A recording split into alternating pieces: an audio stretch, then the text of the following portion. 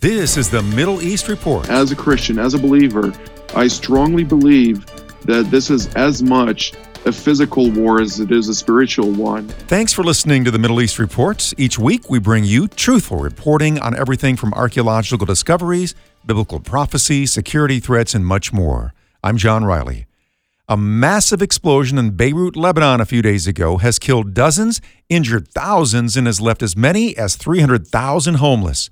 Amir Sarfati is the founder of Behold Israel. He interviewed Jonathan Hessen, a reporter with TV7 Israel News. How long do you think the Lebanese can really take it, can live in such conditions? Because let's face it, 22 out of 24 hours, they have no electricity. Now they're not going to have food. And the health authorities is saying that all of Beirut's residences must evacuate the city because of some chemical particles in the air that are very dangerous. This explosion not only destroyed, but also is going to leave Beirut almost a disaster-stricken area for months, if not years. Just to give people understanding of the magnitude of this explosion, it created a seismic wave of a 3.5 magnitude earthquake. Okay, that's a similarity. It was felt about 180 kilometers away in Ayia Napa in Cyprus, which is an island to the east, to the west of Lebanon. It had a spectrum of about 10 kilometers, which is about 6.2 miles surrounding. Everything pretty much was destroyed there. So it is a devastation.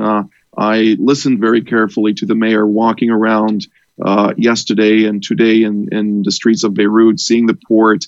I've communicated also with people on the ground in Beirut proper, and they all say it's going to cost billions that Lebanon does not have. The foreign minister of Lebanon resigned several days ago just because he said, listen, when I entered into office, I came to serve the Lebanese people. Lebanon was my boss. Now suddenly I realized that I don't have only one boss. I have several bosses, of course, in reference to Hezbollah and Iran. Yeah. So there is a lot of frustration about the situation. The leaders who really want to come and make a difference, they're being blocked by those Iranian elements, which basically control, as we all know, Lebanon very strongly. In my personal opinion, as a Christian, as a believer, I strongly believe that this is as much a physical war as it is a spiritual one. And being the Suisse d'Orient, they say in French, it used to be the Switzerland of the Mediterranean back in the 20s, 30s, and 40s.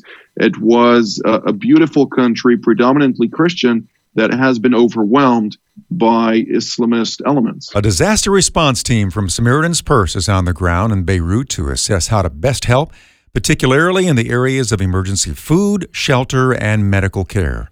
Even before the explosion, Lebanon was in crisis. Unemployment and inflation have skyrocketed in recent months, and COVID-19 has added to the misery. Now, many more jobs and homes have been lost. In addition, 4 hospitals were severely damaged in the blast, hampering efforts to care for the wounded at the same time as COVID patients.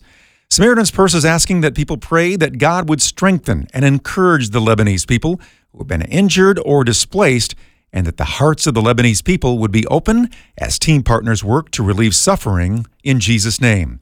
As believers in Beirut cling to the God of all comfort, millions of other Lebanese citizens don't have that lifeline, and they all need our prayers. Meanwhile, the United States began delivering aid to Lebanon in the aftermath of the massive deadly explosion, amid long-standing concerns about how officials can ensure that supplies can get to those in need, not to the Iranian-backed Hezbollah. That's the Middle East Report from American Family Radio.